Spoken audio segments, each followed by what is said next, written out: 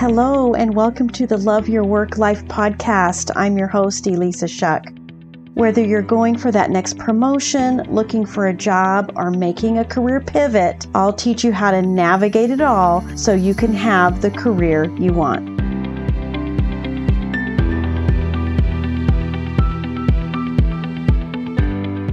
Welcome to the Love Your Work Life podcast, episode 10.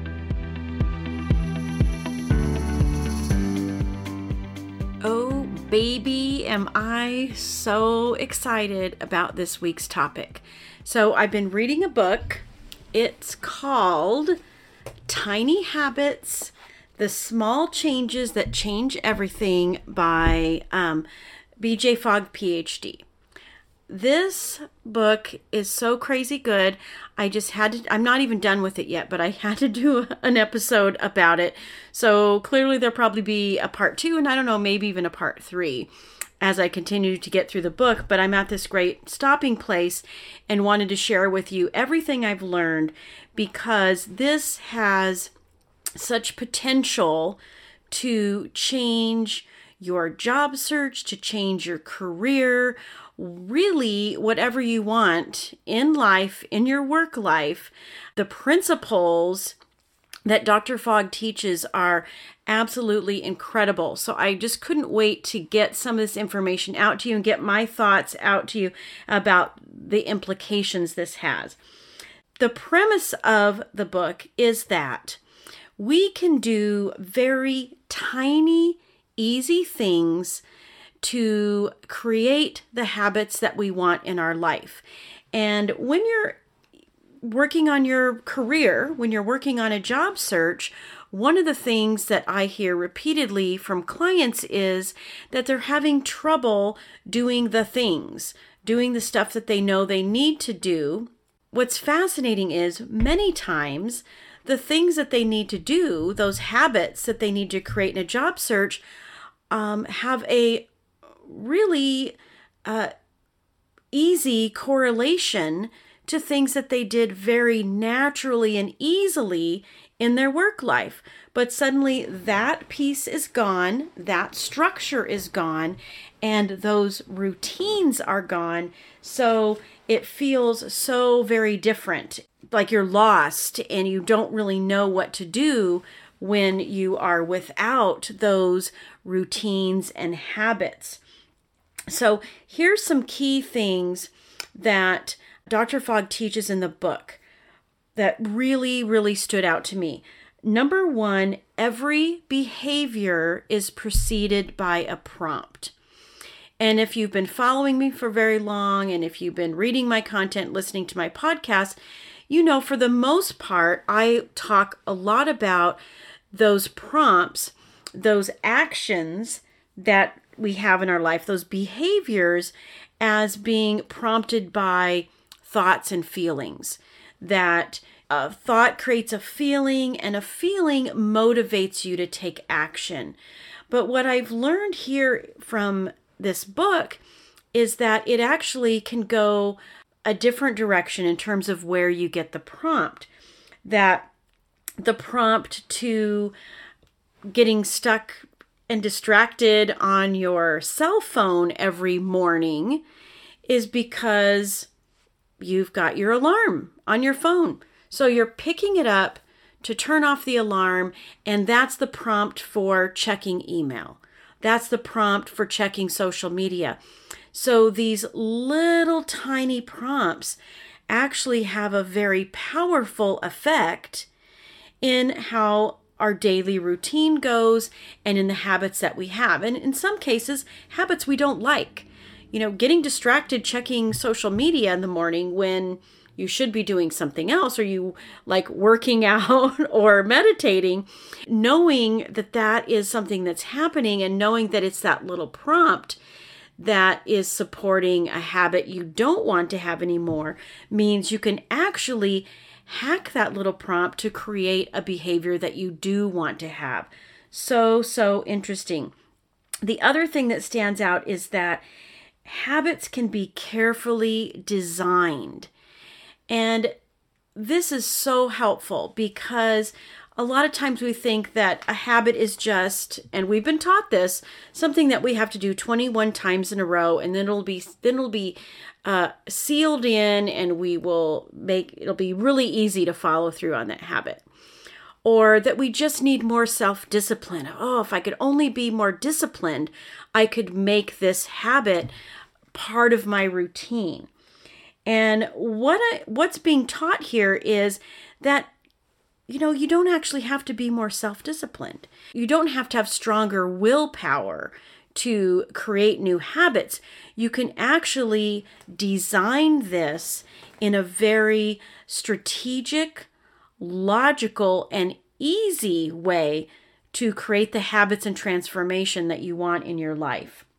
Here is the overall recipe that Dr. Fogg shares about creating a new habit in terms of designing it. That is, you find an anchor moment. I'll get into more details on what each of these things mean as we go along through the podcast. But first, you find an anchor moment. This is something that you are already doing, something existing in your routine that you can use as an anchor to create a tiny behavior. After I do this, I will do that, which is a new behavior you want to create. And to really seal in the deal, and I love this, partly because I'll admit, it comes natural to me. I love to celebrate. I love celebrating wins. I love celebrating people. I'm a naturally enthusiastic person. I don't find it difficult to celebrate my accomplishments. So the celebration piece of this that seals in that habit is a little easier for me than maybe it is for you, but there's definitely ways to get yourself to celebrate also. So this anchor moment idea, this is finding something in your existing routine that you can use and leverage towards something new that you want to do. So I'll give you an example from my personal life. I want to take supplements every day.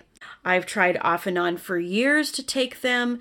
And one of the things is, okay, I should be able to remember to take these in the morning. That's the thought I've had because I do have some morning routines. I'm making my coffee, I'm doing some other things, but I'm a person that likes variety. It's one of my strengths. And because I love variety, sometimes it's easy for me to get distracted. And when I get distracted, then I don't always remember the things that I want to do. The other thing is taking supplements. It's actually best to take them with food. And I'm just not really a breakfast person. I don't normally eat food in the morning, at least not right away. And remembering to get into the fridge and grab my yogurt or something like that also just has never worked. So here's what I decided to do. The thing that I will do without fail is feed my cat. I feed her twice a day. And I thought, okay, well, I could use feeding my cat as that anchor moment. I could use that as the predictable, repeatable behavior that I know I will do. Use that as the trigger to help me create this new habit that I want to create. Now, I mentioned I don't eat breakfast. So clearly, feeding her in the morning and using that as my anchor moment isn't probably the best thing for me because I don't know that I'm going to eat right away, that I'm going to eat at all. However, we have a really silly cat and she likes to eat when we eat. So when we're getting dinner ready at night, she is there, she's looking for food in her dish. And so I decided that when I feed my cat in the evening, I know pretty quickly after that I will be eating our meal. And that is my moment. That is my habit I'm creating, is that after I feed her, taking care of the kitty cat equals taking care of me. I'll take my supplements.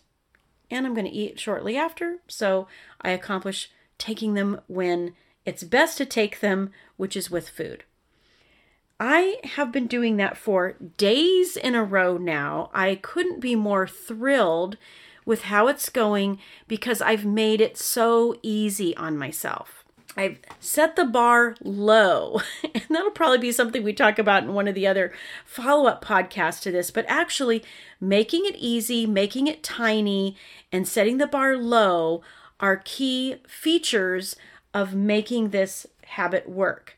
Now, the other thing to do that's so important, and I talk about this in other contexts as well, and that is taking advantage of your brain chemistry so that you are feeling good.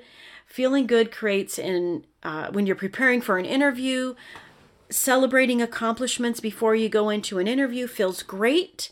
It turns on higher levels of critical thinking, which helps you do better in an interview. Feeling good after you perform a new tiny habit, celebrating that immediately after, feeling the good feels. Dr. Fogg calls it shine. When you feel that great feeling, you are wiring your brain for enjoyment of that habit, which means, hey, that felt pretty good. Let's do that again. And so each time you celebrate, after each time you do the habit, you are wiring your brain, you're rewiring your brain to repeat that habit over and over again. So cool. Now, positive experiences reinforce habits. Emotions are what create habits. So that's why the celebration piece of this is so important. It's why I post every Friday on LinkedIn, I post a celebration post, because the more you feel good about what you've accomplished, the easier it is to continue those. So let's look at this in an example of doing what you know you need to do in your job search. So say you know that you need to reach out and network with people, that is the most effective way to find a job, whether that is reaching out directly to a recruiter about an open position, or reaching out to someone who appears to be a hiring manager or who is a recruiter and tapping into the quote unquote hidden job market, which is basically networking and reaching out, making yourself known to people, making yourself visible so that when something does open up that isn't posted on a job posting site or posted on LinkedIn, that you're actually someone that they think of. You're actually someone that they recall speaking to. Well, when you think about doing this, I know for some people it feels fairly ghastly, fairly dreadful to reach out to a perfect stranger and connect with them. So what could you be doing in your daily routine that you could just do one little piece of that? If you're already on LinkedIn and you see a notification, then maybe that notification is your prompt to look at the people that LinkedIn is suggesting to you as someone you may know and click connect. You know, you don't even have to send a short little message. Despite what we're all coached to do in being active on LinkedIn, people actually do accept connection requests without a little note with it. I do all the time, and people accept my connection requests without a little note. So start there. Look at the opportunity to click connect, finding some kind of anchor moment that you can use to remind yourself of that little tiny behavior of just clicking connect. Let's think of another example. Maybe it's just clicking apply, the apply button on LinkedIn. And I really do believe, sidebar here, that LinkedIn, if you're going to do online applications, LinkedIn is the best place to do those online applications. And that's because many times the person posting the role has set it up so that they get pinged, they get notified to look at someone's profile or your profile getting shared with them whenever you click the apply button, even if that apply button is taking you off LinkedIn over to the company website. So that's why I highly recommend applying for roles on LinkedIn. So what habit do you have that you could use to go in and click the apply button on some of those roles? That's a super easy action. Maybe that anchor moment prior to that action is clicking a like button on someone's post. Every time you click a like button, you go to your saved jobs and you click apply. Or you click connect. Maybe someone you've interacted with on LinkedIn, whether that is someone you follow or someone else is commenting on a post that you're engaging with. Whenever you click like, you look for someone who also liked that post or who commented on that post, and you send them a connection request. These are the little tiny things you can do to help you create the habits to have an effective job search. And lastly, I'll recommend that you bring in any of the routines that you had in your work life when you were employed that worked for you for following through. Because I guarantee you that you showed up to every meeting, you engaged in every conversation, and you did what needed to be done because it was also part of your routine. So bring back as much of that work routine as possible in your job search. Get dressed in the morning, have your coffee, have a set time, and get into your workspace. Put things on your calendar that you know you're going to obey. You were really good at obeying your calendar and showing up for those meetings when you were working, so calendar things. Set things in motion. Use the same tools you used in your work life to help you navigate your job search. I'm telling you, it's going to be a total game changer for you. And pick up the book, Tiny Habits, the small changes that change everything. I'm looking forward to the last half of this book of how tiny habits can actually lead to radical life transformation. We'll be talking about that on an episode soon, so keep an eye out for it, because I know that it's not just about finding the job you want, but it is finding the career you want and loving your work life. All right, I'll talk to you then. Have a great one.